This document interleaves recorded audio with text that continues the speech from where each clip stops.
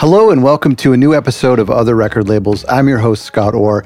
Once a month, I've been trying to do these Industry Insider episodes. They're hugely popular, and it's a chance to interview someone in the music industry and we focus on a specific topic. And today's topic is playlisting, and we're talking all about how to get better at playlisting, some best practices for getting your artist's music on playlists. And my guest today is Mike Warner, who literally wrote the book, and a book called Work Hard, Playlist Hard, which just recently received a second edition. And it's a fantastic book. It's very helpful. And I'll provide a link in the description of this. And always our book links are available on our website at otherrecordlabels.com/books. And Mike's website is Work Hard, Playlist Hard. Some of you maybe have interacted with him or seen some of his workshops. We dive into some really, really specific, very nuanced information on how record labels and artists can be better at getting their music on playlists, not just official playlists, but on user-generated playlists and on making their own playlists, and just overall best practices. Now, I will say, and this is kind of ironic, but at the time of recording this introduction, when we did the episode, it was a couple months ago, and I always try to keep our episodes very evergreen because I want to just kind of cover the basics, and I want people to be able to, I know the way that this content works, that people come into the podcast a few years late, and I want people to listen to this and to find it helpful in a year from now or 2 years from now, if technology allows. And so it is just kind of ironic that as we release this, there is an ongoing debate about Spotify and some of the royalty rates or the lack of royalty rates and some of the misinformation that's happening. And it's just ironic that this episode was scheduled to come out. But today what we're talking about hopefully applies to all of the streaming platforms. And it seems to be that streaming is here to stay for a little while. And we talk a lot on this show about how streaming is maybe for some of our passive listeners, or maybe it's a more accessible way for even our active fans to listen to the music, but then they still go over and support us on Bandcamp by buying physical products or actually paying for digital downloads. So that still happens. And just like we talked about in our episode last week, streaming can be just one of the many multiple revenue streams for a record label or for an independent artist. And maybe for you, that's a really big revenue stream. And maybe for a lot of us, it's a very small, very insignificant revenue stream. Wherever you fall on that spectrum, I hope you find this week's episode helpful. I think you were, so we'll roll now. I think you were on this show almost 3 years ago. I didn't actually check before you came on. But what I want to ask you is, I mean, it was probably back in 2018 that we were talking, and we're at the end of 2021 now. What has changed when it comes to streaming in the past few years? It seems like streaming is here to stay. Is it something that's always changing, the strategies and the plan of attack? It is always changing, but there's some things that will always apply. You know, like the outreach, sending those emails, trying to find the right people, get music in front of them. That part hasn't changed. But what I've seen is a lot of people have started to think way outside of the box, and to be more specific, the playlist box. Right. So a lot of people have looked at it and said, yes, I want to get on playlists. Beyond sending it to the right people, filling out those forms, asking around, there has to be more that I can do. And playlists is one of the many things they would like to achieve for their music. And honestly, it's so refreshing that people are not completely focused on playlists anymore. So I've seen people spending more time on social media, whether it's creating reels on Instagram or posting their own content on TikTok or going live across Reddit and Twitch. There's all these things that they're doing now where they're actually finding ways to connect directly with those fans, as opposed to having this mysterious audience that they don't know necessarily who's listening. They can have direct conversations. They can DM their fans. Mm-hmm. Their fans can subscribe directly to them and provide them with tips in the form of money tips and things like that. Yeah. It's just been really fun to see, because I feel like the direction we're going now with creators in general, not just with artists, is that they're in a position where they can actually connect with their audience on a deeper level, have conversations with them, get to know them. And it's a great experience for the artist, but it's also a really good experience for the fan. Because go back 10, 15 years, you find a band, you fall in love with them. You don't know if they're aware of your existence or not. Whereas now, they could be live streaming on Twitch or any other platform. They see you in the comments. They shout you out by name and ask you a question, and you write back in the chat. I mean, try doing that at a live concert. Let's just stop after the end of this track and talk to the audience and ask you, where are you from? What do you do? And we're doing that as music. We're doing that as music fans with the artists we love. Like even big artists are responding to their fans. It's incredible. Yeah, it's so nice to see. I mean, some of the artists that you would think have these big walls up that you're never going to get access to them, you realize, no, they just want to hang out. Yeah, they want to meet their fans. And are you suggesting online? Are you suggesting in your opening comments that playlisting and playlists have lost a little bit of their luster and a little bit of their power? In a way, I think the world of playlisting has become really saturated. Whereas when streaming was in the early days, someone could create a playlist, and if it was well curated and it had the right SEO and keywords and things like that, they could grow it and it would be extremely valuable. Whereas now, everyone's creating their own playlists for themselves. The challenge is to get them to follow anything else they can have complete control over what goes in them. So I do think that it has become heavily saturated. And I do think that there are still a lot of playlists out there that do hold a lot of value.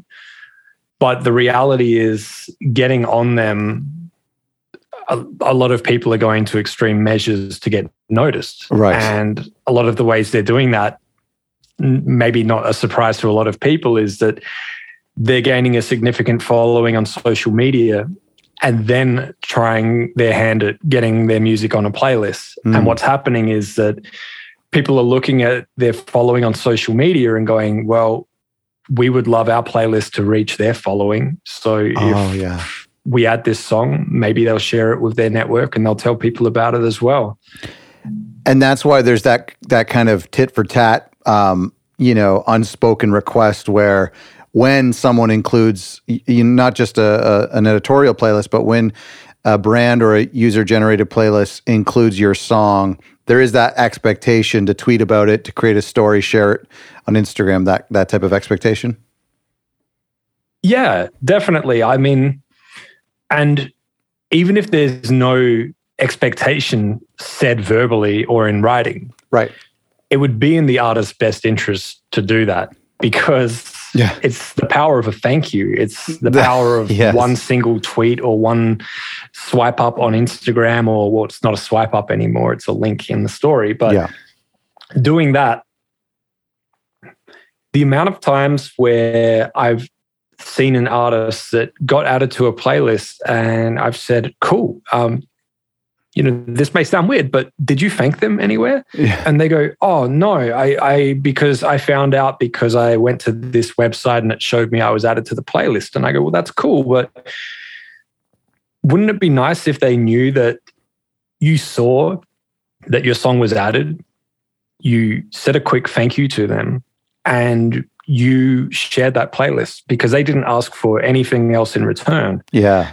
Doing that could be the difference between your next track being considered and your next track perhaps being ignored. Yeah, absolutely. Because if people have the perception that you're not even aware that you've done something great, then why would they do it again? And I compare it to in a day job, whatever industry you're in, whatever you're doing, if you do something awesome that's really going to benefit the company, other employees, and you don't tell anyone about it and they don't know you did it, then you won't get thanked for that. No one will show any appreciation and you may not get rewarded. And it's the same with this side of it as well. If you get added to a playlist, if somebody supports your music, thank them. You'd thank them if you saw them in person, they did it for you. It's no different if you're online in different parts of the world. Oh, sure.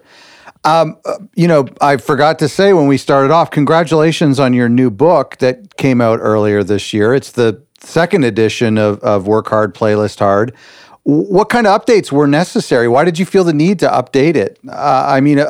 Any book about tech eventually becomes a victim of time, but talk to me about that.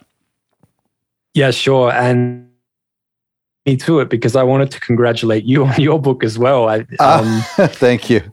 I was extremely grateful to get the early preview, and I'll be honest, it kind of had me at some points going, damn, I feel like I missed that in mine, but that's okay.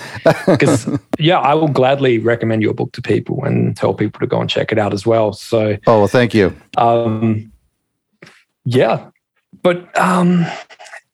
as for the second edition of the book, it had been 2 years since the first edition had come out in paperback and available in bookstores. And before that, it was just a PDF document, which, to be honest, for anyone that's listening, giving out a free book is cool, or selling it as a PDF online. But honestly, I wish this wasn't the case, but I found out a lot of people didn't really take it seriously that I wrote a book until they saw the physical copy.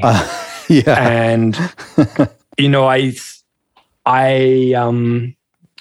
had a suspicion that was the case. And surely enough, it kind of almost felt, and this sounds terrible, but it almost felt like when I first had it as just a PDF, people were like, oh, that's cute. What funnel will I go into if I download it? That's right. And I'm like, wait, I'm selling it. And they're like, but could you just send it to me if it's a PDF? Yeah, I'm like, totally. Okay. What a perception, eh? Exactly. So getting that paperback book, and we could do a whole nother podcast about distribution, but fast forwarding to the reasons for the second edition, obviously a lot has changed. I mean, honestly, I considered changing the title, but so many people know Work Hard, Playlist Hard more than they know my name. So I realized it would be like completely starting again.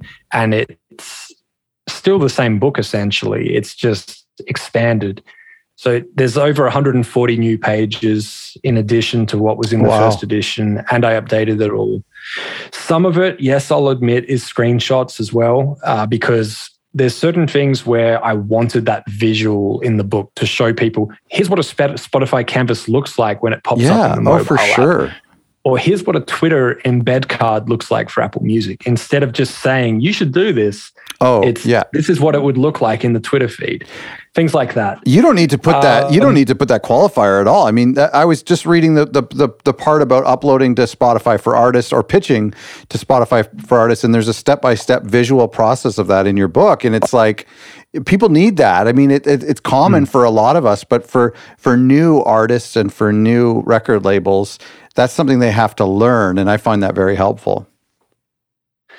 Exactly, and the way it works is if you already know how to pitch, you'll skip that page. But if you don't, at least those steps are there for you. Yeah. And honestly, the amount of times that I've laid out the steps and someone has said, wow, I actually missed out on an opportunity because I didn't submit at least 7 days prior, and you put that in there and explained why it's important. So that's why it's extremely important to go into this level of detail. And we're all human. We miss things sometimes. Sometimes we need a reminder and a refresher. Sometimes we don't catch every update from all of the 4 artists tools that are out there. Mm-hmm. So that's really the direction I went this time. I still had all of the playlists side, of course, why artists should curate their own playlists, how you can reach out and pitch for editorial. But I wanted to go beyond that and say, well, here's a bunch of other things that you can do which will help establish your presence on these streaming platforms and ultimately lead to a more likely chance that you will end up on playlists if you follow these steps, as opposed to just going, okay, here's all the work you got to do 4 hours a day reaching out to playlist curators. It's like, nah, there's other things that are more important that you can do. And so that's why I really wanted to do that, and also highlight platforms outside of the ones that we all know. Yes. Because the amount of times that I've had to say to someone, just because you listen to music on Amazon Music or Apple or Spotify doesn't mean that everyone else does. And there's streaming platforms around the world like Angami, JioSav, and Boomplay that are bigger because they're either based in those countries or because they've been there longer. And there's no reason why you can't have a presence on all of them. I love that about your teaching, and I've watched your YouTube workshops before, and you walk people through that process. And I mean, I know for me, you know, maybe 70 to 80% of my revenue, my streaming revenue comes from Spotify, but you know, there's still, and that might even be a bit high, you know, there's still a lot of revenue that comes from all those other platforms put together. I'm a little bit lazy in that, you know, I put a lot of my effort into my Spotify people, which is not necessarily the best practice. Is that true? Yeah. And the funny thing is, if you start putting less effort, I don't want to say less effort, but if you start putting effort into other platforms outside of Spotify, you're likely to see those numbers change over time. That's right. Good point. Yeah. And there's people out there that platforms like Pandora, which Pandora is only available in the US. So a lot of people tend to ignore it or not pay attention to it. But I say, look, 60 million unique monthly listeners. And not only that, but for some very specific genres, there's people on there that are making a very, very nice living. There's people in new age music, classical music, even chill music that are programmed heavily across Pandora Radio and obviously the Pandora on-demand service as well. And there's people with 1 million monthly listeners, which means at least 1 million streams because each individual person has listened once. Right. And they're set. Yeah. And all because they went into Pandora and followed the extra steps to submit their music so that it gets reviewed by a human, it gets tagged correctly, and it goes into higher rotation on Pandora Radio. I mean, okay, a number of those listeners may be passive listeners, but you're still going to find some fans on there in the process as well, and you're going to make a very nice income. And I know a few people that have, from Pandora alone, they've been able to give up their day job and focus full-time on music. And that's crazy. As a result, they've been able to pay attention to other platforms, and they've started to grow their following and their presence on those as well. I find that really interesting when you find a platform that is friendlier to a specific genre.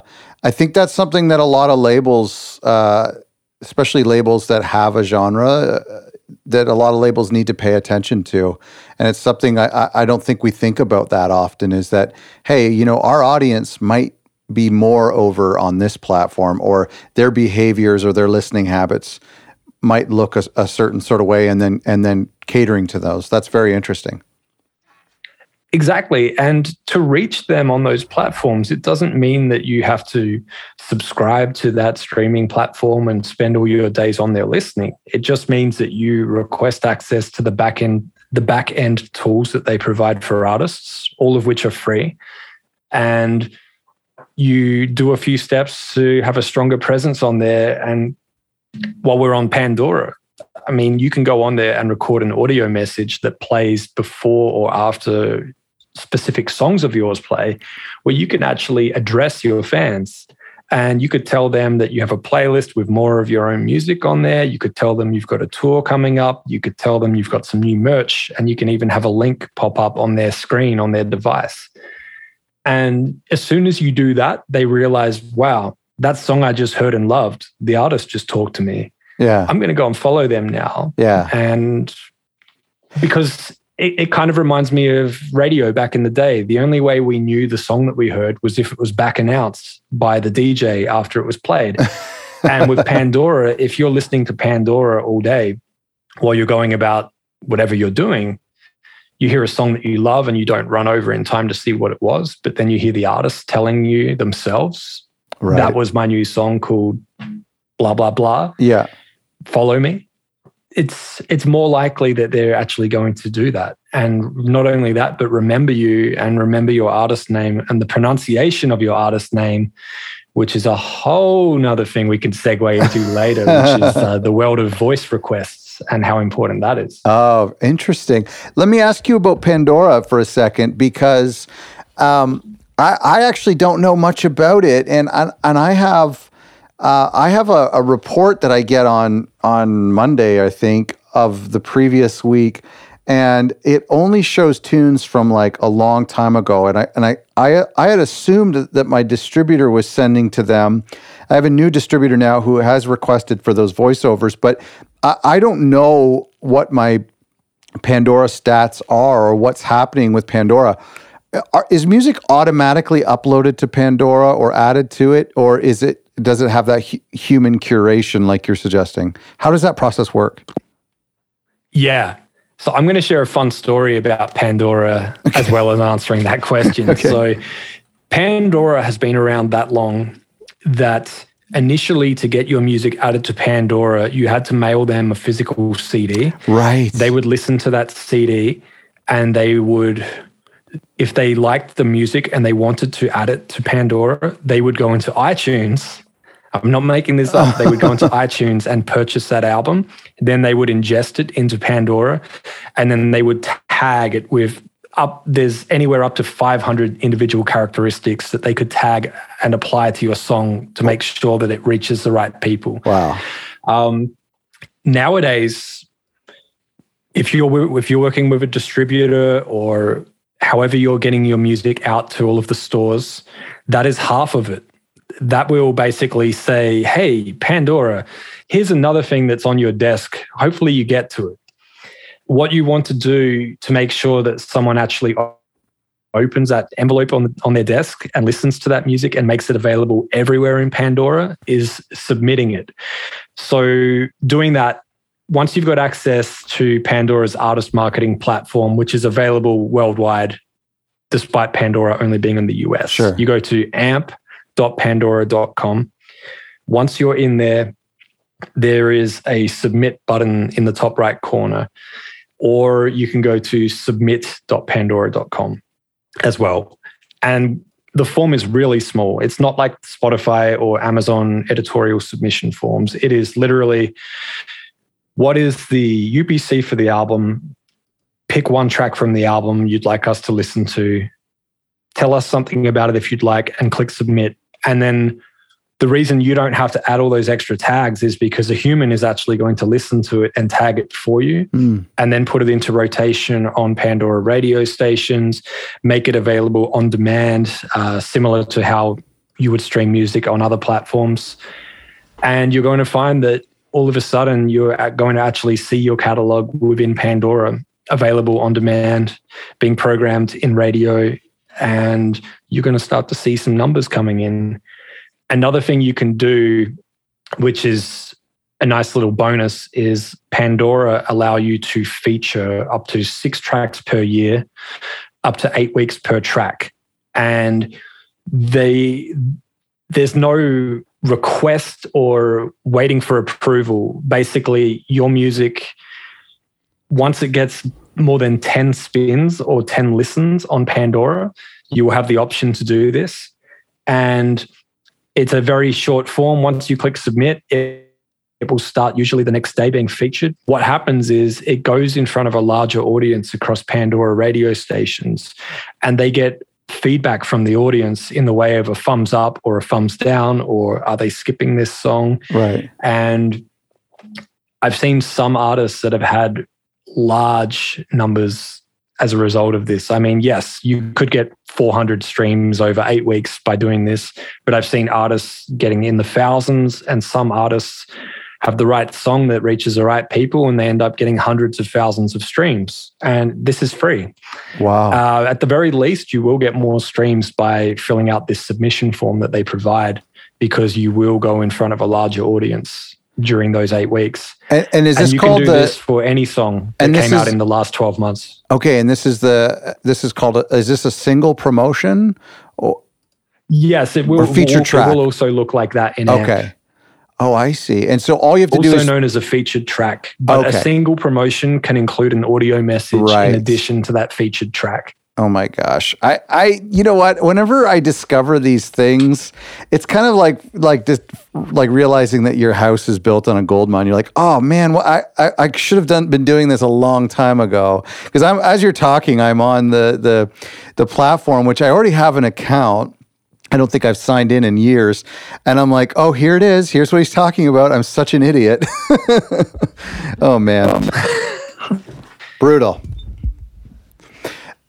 Yeah. So this is exactly why I do what I do, because I have all of this in my head and I have to get it out, and I want to help others. So not only that, but people will call me out if I forget something with my own music releases, and it's hilarious, but it's also awesome, because they'll say, "Hey, you didn't upload a Canva." A Canvas, and I'm like, I'm going to do that right now. I know. Well, actually, that segues into. I actually wanted to ask you exactly about that. And by the way, I get Canva and Canvas mixed up all the time, just because you can make your canvas on Canva. But we're talking recently on the show with another label, and we were talking about platform best practices. For example, this Spotify Canvas feature, should artists and labels be paying attention to all of these features that a platform provides? A lot of us think, that's not for us. I don't even know why that exists. I don't see the benefit of it. And we kind of disregard it. But I often have been thinking a little bit more recently, does being an obedient user increase our chances of being featured or doing better on the platform? It's an interesting one. Do you mean an obedient user as in a listener that's just understanding how the platform works for the listener? No, what we were just talking about Pandora, I'm looking at all these features like featuring a single or uploading an audio message. I normally would have just been too lazy to do this. But and Spotify Canvas is another example. I don't see the benefit as a music fan. I don't care about them, but I would imagine that Spotify has built this feature. They're happy with it. They think it's important. They've done their research, and therefore it's important that we do these things that they tell us to do. Is that true? Yeah. So I totally hear what you're saying. There's so many things that you can do. A lot of people are wondering, is it worth the time and the money to invest into this? Spotify Canvas, the numbers that I've seen, I wish I had something I could quote in front of me, but basically they're showing that listeners are sticking around longer and it's holding their attention longer if there's a visual that they can look at while they're listening on the mobile app. Right. So the other thing that I say is if you create a canvas for Spotify, which is up to 15 seconds or thereabouts, a looping visual, that doesn't have to be the only place you use it. Apple, Amazon, a number of the other platforms are rolling out something very similar. So you will be able to repurpose what you've created on other DSPs as well. But not only that, you can use it in things like Instagram stories. JioSaavn have their own thing called Shorties, which is very much the same as Spotify Canvas. So you can upload it there. YouTube have Shorts, and then there's TikTok, depending on what the visual looks like. If it's worthy, you could share it as on TikTok as well. So there's a number of different places you can use that one piece of content, and no one is going to get upset that you're using it in multiple places. Oh, sure. Even if you were one of the largest artists in the world, if you created it yourself and someone didn't fund it and bring you into a studio and create it for you for their platform, you're fine. Yeah. So go ahead and repurpose and use it everywhere you can. And so doing some of these things that we as artists maybe don't see the benefit in explicitly, but doing some of these things that platforms suggest we do, like the voiceover with Pandora or the Canvas with Spotify, or lyrics on Apple, does it increase our chances of the track being featured or being successful? Yes. Okay. Definitely. Great answer. And not only that, but the other thing that you have to keep in mind is all of these platforms create these tools for artists. They are then monitoring who is using it, and they want to see it succeed, which means that they want the artist to succeed. So you just mentioned lyrics, which is great because with Spotify recently brought lyrics back into the app. Apple Music have had them for some time now. And a lot of these streaming platforms are going in the direction of having synced lyrics, which means that it's essentially karaoke. While you're listening to the song, the lyrics are going in time. The same way you've probably seen if you've used a song in an Instagram story and the lyrics appear on the story. So what I really like about lyrics is, yes, that's cool for the karaoke sing-along side, but what I find really interesting is if you don't know the name of a song, but you know a few words from that song, you can actually use your voice and request the voice assistant you have. I won't use their names. And you could say, hey, voice assistant, play the song that goes, I just took a DNA test, turns out I'm 100%. And you're going to get Lizzo, Truth Hurts playing. Right. And if you don't use your voice for that request, you can type that in. So in most of these apps now, if you started typing, I just took a DNA test, it's going to return the results for Lizzo, Truth Hurts as well. And part of the reason I feel this has happened is because of things like TikTok, where people are so focused on the video content, they've heard that audio 100 times. Yeah. They've never bothered to look at the bottom of the screen to see who the artist and song title is. Yeah. But they've got those lyrics stuck in their head. They could quote that same 10, 15 seconds of that track word for word. And that's how they're actually finding music now. Well, and that's not, and that's very true with TikTok. But I mean, that's been the case, like you said, with radio for the past, 50 years. It's just, you remember this one line, it's the chorus, and then, for some reason the song title is a totally weird title that doesn't have any relation to the chorus lyrics. But that's very interesting. I had no idea. Yeah, and one thing that I'm really glad they've gone this direction with lyrics is there was a point where TikTok was, when it was first taking off, that obviously TikTok's, when people use a song in a video on TikTok, they're not using the song from 0 seconds in. They're using it from a cue point, which is the same as the preview start time when you distribute music to iTunes and stores like that. That is the cue point for the iTunes preview, Amazon store preview, and TikTok. And so what was happening is a lot of the major record labels, songs were going viral on TikTok and people were searching for them and trying to find them. So they would end up actually changing the song title to match the words that are heard in TikTok. Wow. And so that people could find it easier. And thank goodness they didn't keep that up, because I feel like it's important for us to learn the song title that the artist originally created and learn more about the song as opposed to the same 4 words on loop. Let's go back to Spotify for Artists for a second. Sure. I don't even know if the last time we talked, if the playlist pitching service was even a thing, 3 years ago. I can't remember if we talked about that, but I've heard now, and you would know better than me, that they're receiving, that Spotify is ingesting something in the neighborhood of 60,000 new songs a day. What do we need to know about Spotify for Artists and using that, specifically using that pitching tool to get songs on editorial playlists? What does that look like in 2022? Yeah. And I know that number is shocking. Actually, it's significantly higher than that now. Oh, gosh. But one thing that's worth keeping in mind is, yes, we might be getting close to 100,000 songs a day getting added to Spotify, but there's nowhere near 100,000 submissions in Spotify for artists. Sure. And, you know, prior to that submission form, it was, you could hunt online, find a Google form that no longer exists, so don't bother looking. You could try and email and DM and all of these things. And Spotify wanted to make it as fair as they could by giving everyone the same submission process to follow. Obviously, labels will still have meetings with Spotify and things like that. Yeah. But for everyone else, it gives them an opportunity to use the same form to submit their music. And when this first launched, everyone was just all about getting on playlists. And that's all they wanted from this. And that's all they thought it was about.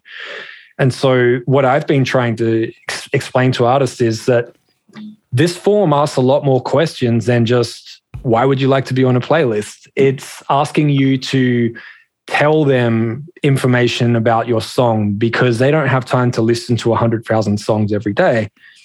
So tell us what it is. And you can say, well, here's the mood, here's the genre, here's the instruments used. The vocalist is female. Here's the location where the song was recorded. Here's the city in the world where it will most resonate with listeners.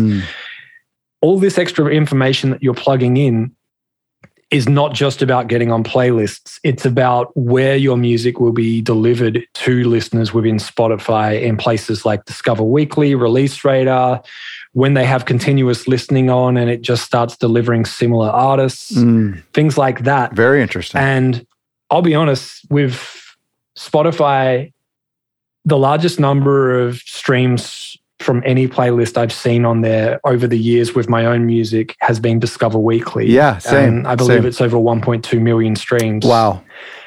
And that's a good Discover Weekly is catered to the listener.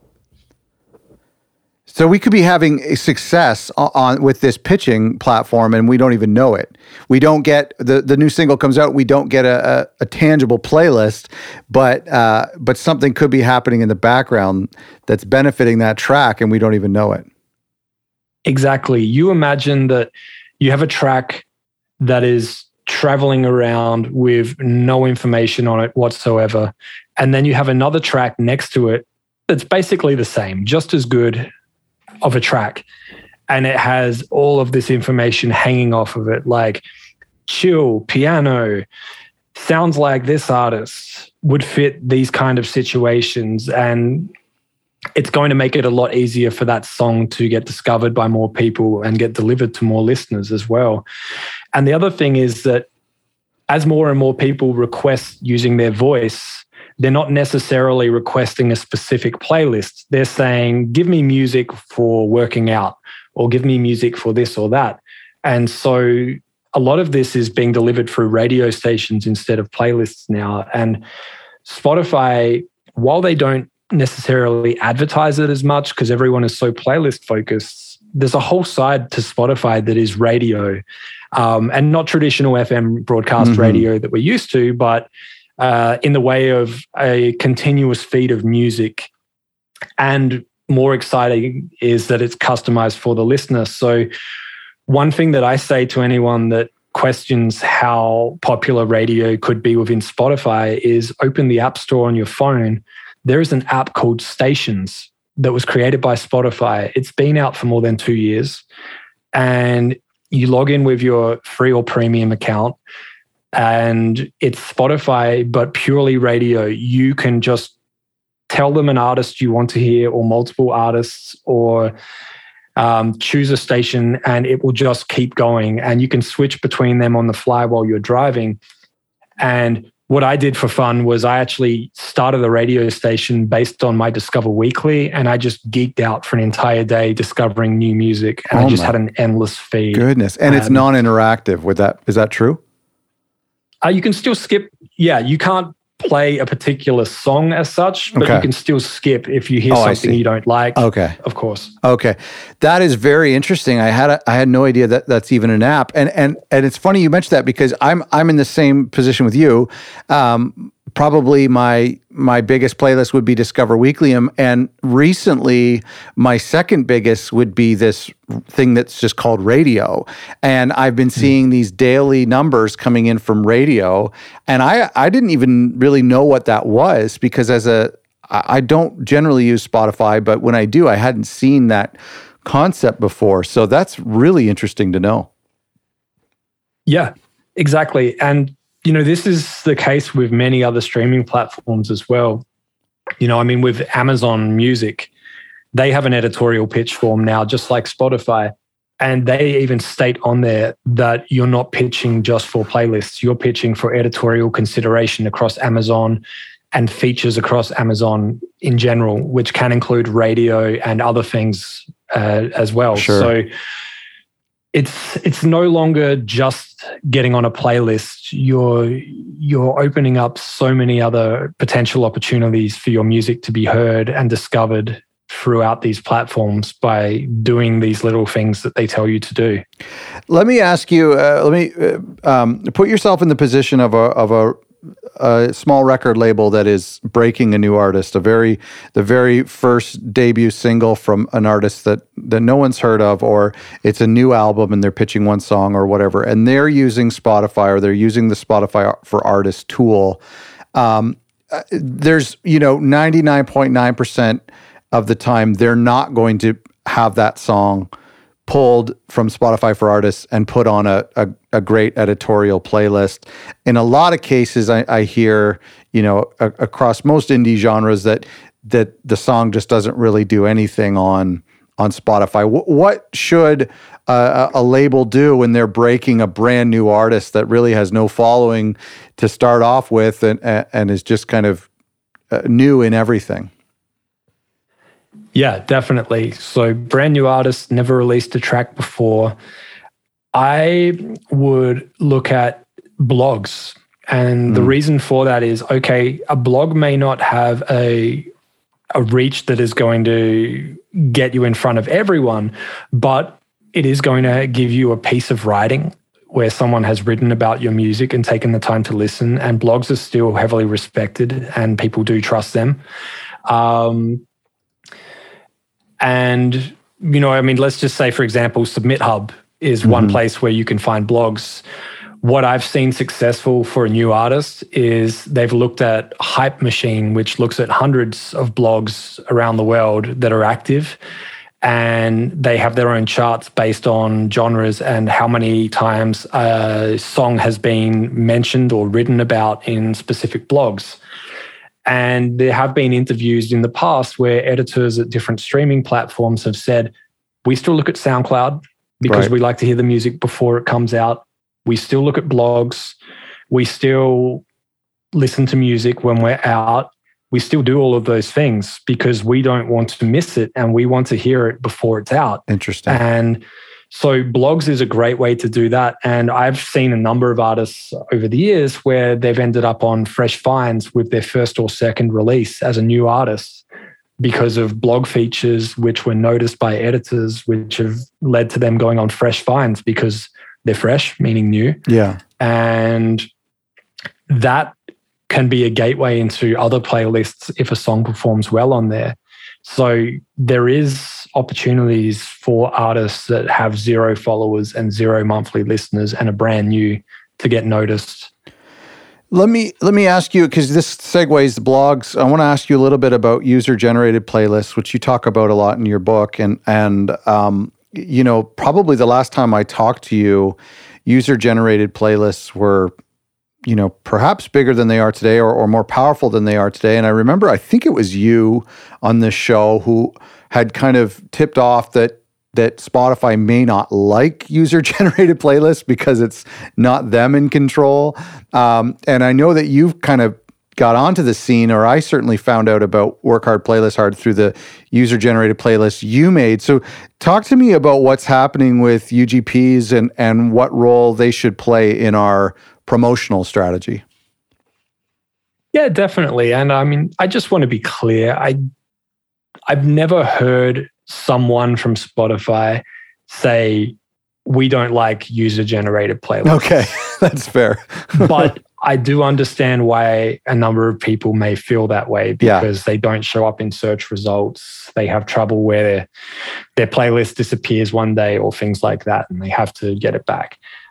They are still important, but I don't think they're getting the amount of reach that they used to get because of the fact that the floodgates have opened up and everyone is creating playlists. And not only that, they're getting playlists created for them. Like when you get your Spotify Wrapped, here's a playlist of your favorite music. Right. So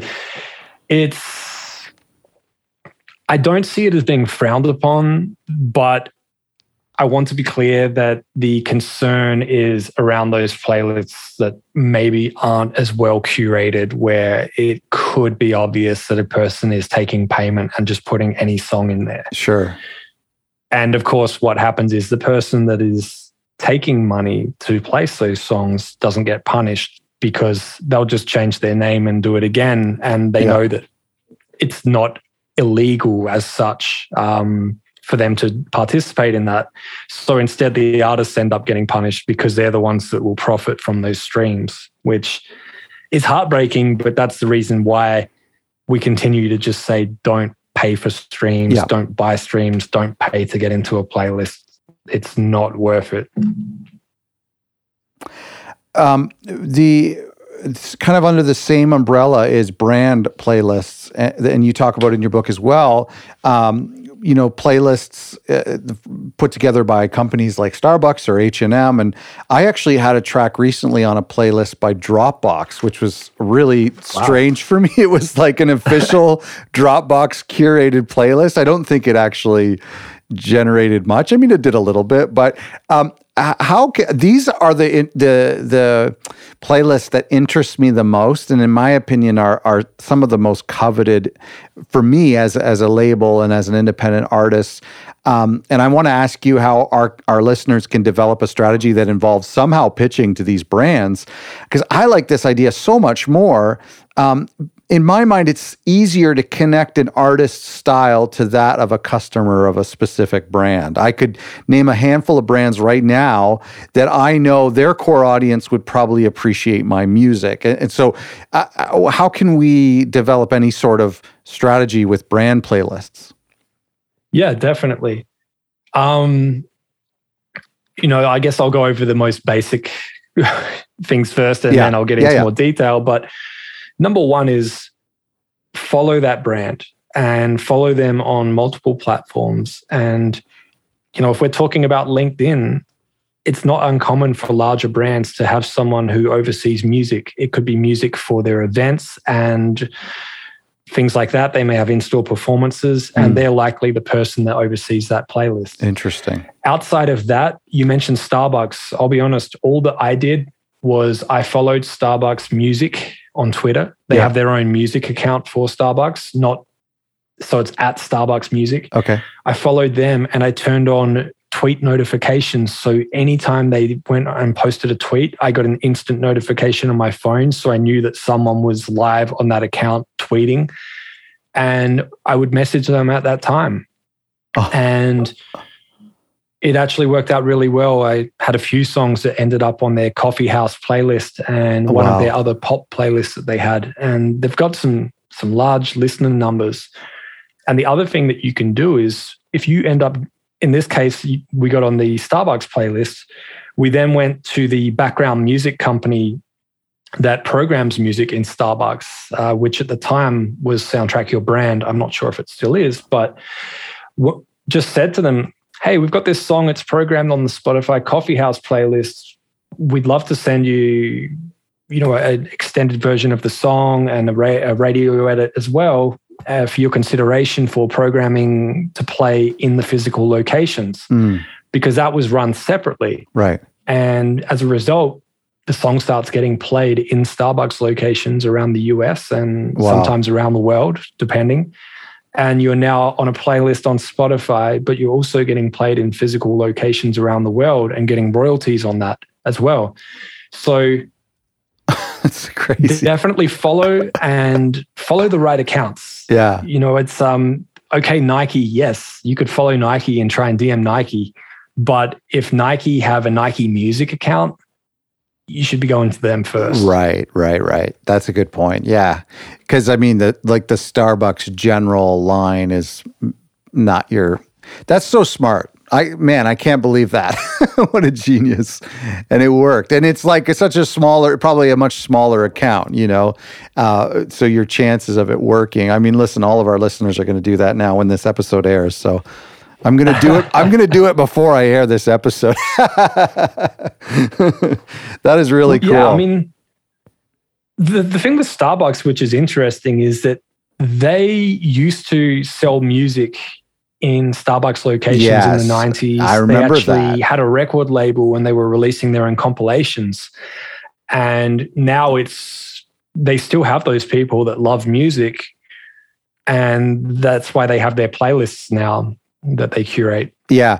Well, and I mean, I feel like the connection with Spotify, I remember they had an Apple partnership too years ago where you could walk in and open your iPhone and somehow find out what was playing on the overhead stereo and connect it to iTunes. I don't know how long that lasts, but they've always been a brand, and I think there's a lot of other brands too where you walk in and whether it's Zara or H&M, and you hear music that just feels like it's so intentionally curated to that demographic, and that's something that has always interested me.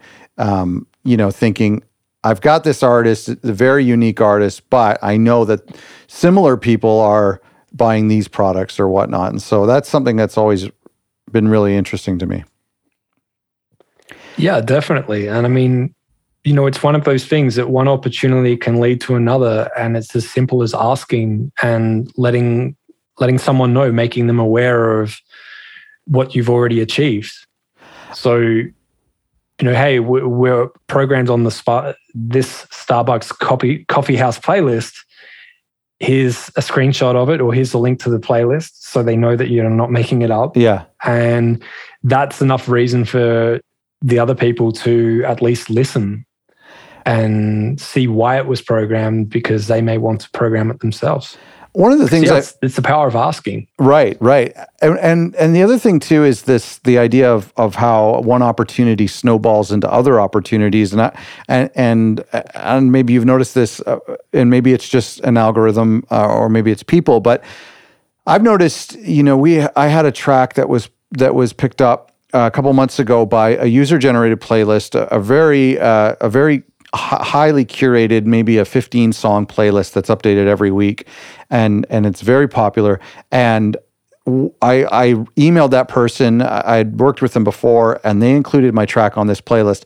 The day that happened, there were all of these other playlists that included the exact same track, and I was thinking, I bet you people are watching his playlist and stealing his curation, because all of a sudden it just blew up from there. That is becoming very common. And not only that, but there are a number of playlist tools out there now where you can replicate a playlist. Oh. Ideally, you're meant to replicate your own, maybe as a backup playlist of your Discover Weekly or something like that. But there are people that are just straight up replicating a playlist that's well curated. And I mean, it's a win for the artist, but it kind of sucks for the person that puts all their heart and all their time and energy into finding these music and curating it, that they don't get the listener base and the followers because 10 other people copy what they've done. But I've had some people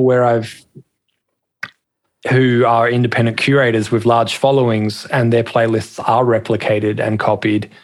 And I asked them, I said, does that upset you? And they said, well, it's a little upsetting that we're being copied, but we're extremely happy because it means more listeners for the artists. And that's the reason we started this, is to help the artists to get more listeners. So that's great. They're the good ones. They're the ones that you want to find, the people where they're doing this because they love helping to unearth new talent and put artists in front of a larger audience. Let's go back to social media for a moment, and I know you've touched on it a little bit. I feel like the social media tools, especially Instagram, have been improving for connecting our audience on Instagram back to Spotify specifically. What role does social media play in an artist or label's streaming success? I feel like it plays an even bigger part nowadays than it used to. And the reason for that is that people want to connect with the artist beyond just their music. They want to know what's going on in their life. What are they interested in outside of music? What are they doing? Things like that. And they look at them as a friend. And so with social media, what I've seen more and more now is it's not just artists posting artwork for that release that's coming out in 6 weeks. A lot of people are more focused on the now. So I'm in the studio right now recording new music. Here's a 30-second clip of the process of me doing this. And people want to follow that journey. And, obviously with COVID as well, if an artist became unwell, people want to know how they're doing. Are they okay? Sure. Are they bouncing back? What was it like? Things like that.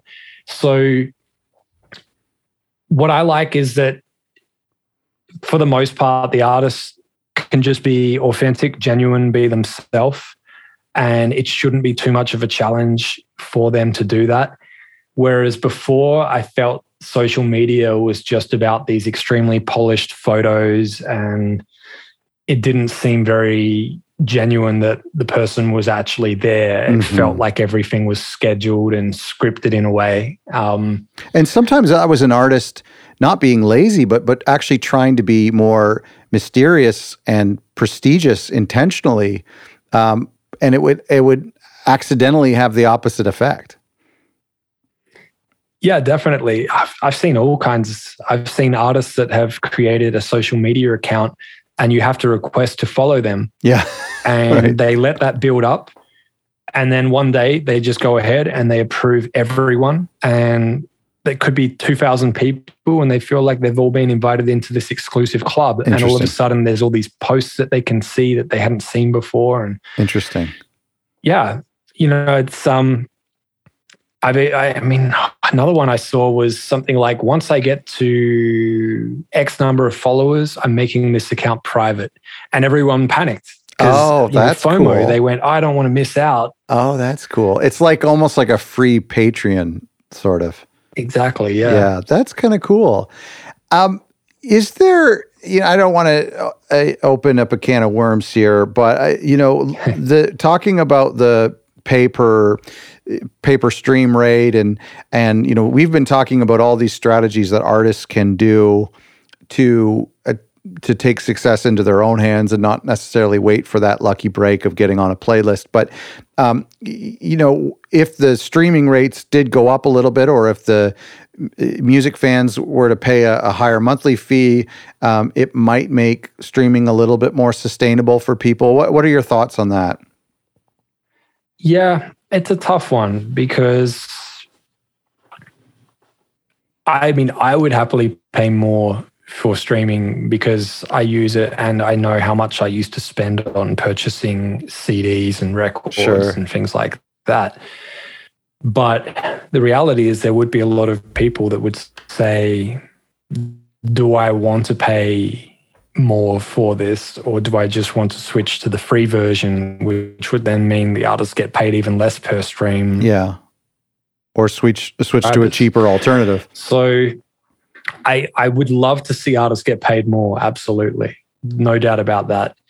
But I still feel like if it does go up, it wouldn't go up enough to make a difference. That's a significant difference, I should say. Yeah, to end the conversation, it wouldn't. Yeah, that's a good point. Yeah, so what I do is I kind of look at it and I go, well, yes, we should still ask for more money and we should still be out there pushing that and everything. Absolutely. But beyond that, what can we do right now?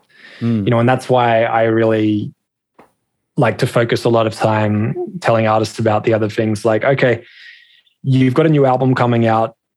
you know that streaming potentially could generate this much money, but how about some merchandise to complement that album release? How about 100 exclusive hoodies? And once they're sold out, they're gone. And just tell your fans, because that could sell out overnight if you've got a large enough mailing list and you've got enough super fans out there that would do that. And the same with live streaming, whether it's Twitch or Reddit or other platforms. If you go live and people can start essentially throwing money at the screen, you could put your PayPal on the screen. I've seen artists have a QR code watermarked in the bottom left corner while they're live streaming, so anyone can just point their phone at the screen and send money directly to the artist. Wow. Yeah, that's really cool. That's not a bad idea. It's one of those things, if you make it easy, you're more likely that people will do that for you. Yeah. You know, it's like if I walked up to you right now and said, I got this brand new hoodie, do you like it? You'd go, yeah, I didn't know you had it. Yeah, and I can buy it, done. You know, it's as easy as that. You have to put these things out in front of people and let them know.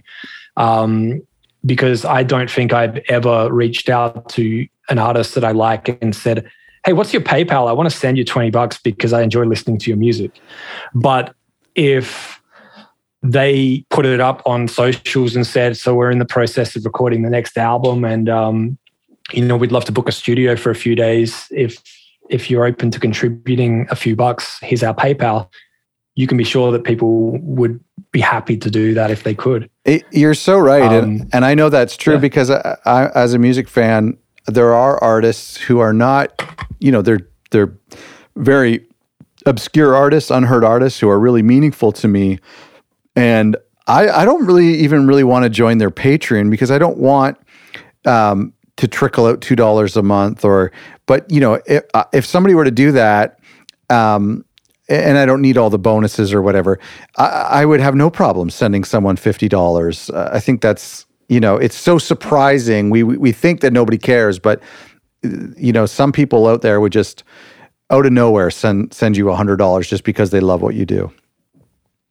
Yeah, definitely. It's the power of asking. And the reason I thought about this was years ago, I saw someone who posted on, I believe it was Twitter, and they said, look, this is going to sound kind of weird, but we're trying to fund our own tour. We're basically going to break even on every gig because we have to pay for our hotel to stay the night and we have to pay for our own transport.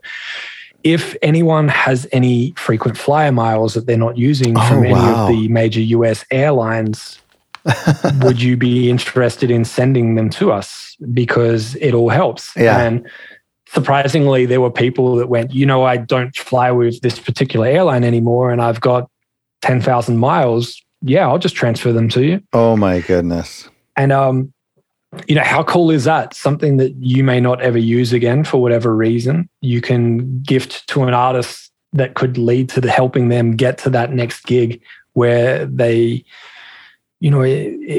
so much could happen from that. Well, you talk about the power of asking, and there's other things like saying, asking other artists to make your new album or your new single, or ask the artist on your label to promote the label's newest release by putting it as their featured track on Spotify, or asking fans to leave a review or like a video on YouTube and comment on YouTube to help the other. Even just doing these things, asking asking fans to do something that they may not realize has a significant impact. Exactly. It's and it doesn't hurt to ask. Yeah, that's right. There's speaking of it doesn't hurt to ask, I have one more question for you that's a little bit it's delicate, but I know it comes up in our community a lot, and it's this question of are there any legit payola scenarios or companies that you've seen? I know that our people get contacted all the time about playlist pushers, and the general assumption is that it's unethical or just at the very least ineffective. Is there any legitimate paid strategy that labels could invest in to help their artists other than just paying for a publicist? let's put it this way. There may be some legitimate ones out. They basically have. And the way that you're going to find those is by asking other people who they've used. So if you, similar to you or an artist you're working with, and you go to their Spotify Discovered On section and you look at up to the top 50 playlists that are delivering the highest number of streams, and you see that they're actually not editorial and they're playlists that are well curated and you enjoy listening to them, I would definitely reach out and go, who did you work with? How did you reach all of these playlists? Right. And I've never had a problem asking someone. They're more than happy to tell you because they want to give that person more business. So there are ones out there that would do it legit. And the way that that works is, and this is third party, by the way, don't ever believe anyone that says pay them to get you on editorial. No. Yeah. Okay. If they had a relationship with someone that was in editorial, that wouldn't last very long. They wouldn't exploit that friendship it. would be over and they wouldn't have that access much longer. Yeah. So this is strictly third party. Okay. But most of the ones that would be doing it legit, they have those relationships. They might even just be a middle person. So they might go up to these brands and say, got this artist, these are the things that they've done, their music's great. And then that brand might say, awesome, we're going to add them to the playlist. Would it be okay if they shared our playlist on their story in return? Right. And so they're working as more of a middle person than anything else. Well, and I just want to confirm because our internet connection was a little bit weak at the beginning of the question, but I just want to confirm that you kind of implied that anybody who is worth considering or working with wouldn't be sending out these spam emails. Is that what you're saying? Yeah, correct. Okay. I could and talk. Just to add on to yeah, that, go ahead. I was just going to say, outside of an individual that you would find by asking others who they've worked with, there are some websites out there where you can sign up as a curator and you get paid to listen and review music, regardless of if you add it or not. So you're not getting paid to place it, you're getting paid for your time to listen. And then on the other side, as the artist or the label, you're paying to reach those third-party curators to get them to listen to your music. Regardless of if they add it or not, you know that they've at least had to press play and listen and write a few words about your song. Yeah. So those ones are generally okay.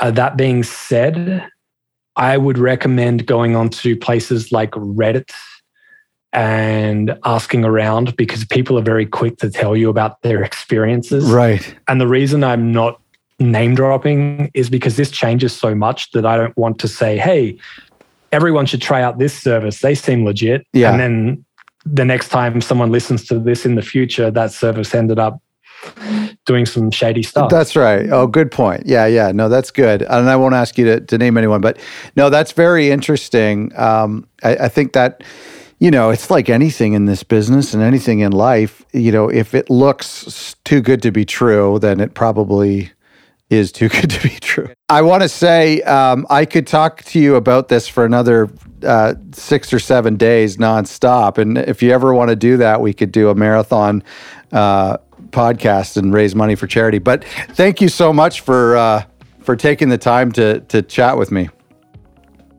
My pleasure. And I can't believe it's been so long between catching up like this. I know, it's crazy. And I gotta say, I'll mention this in our intro and outro, and of course, your book is mentioned in my book, and I think it will be on our site, otherrecordlabels.com/books. I'll put a link to it everywhere.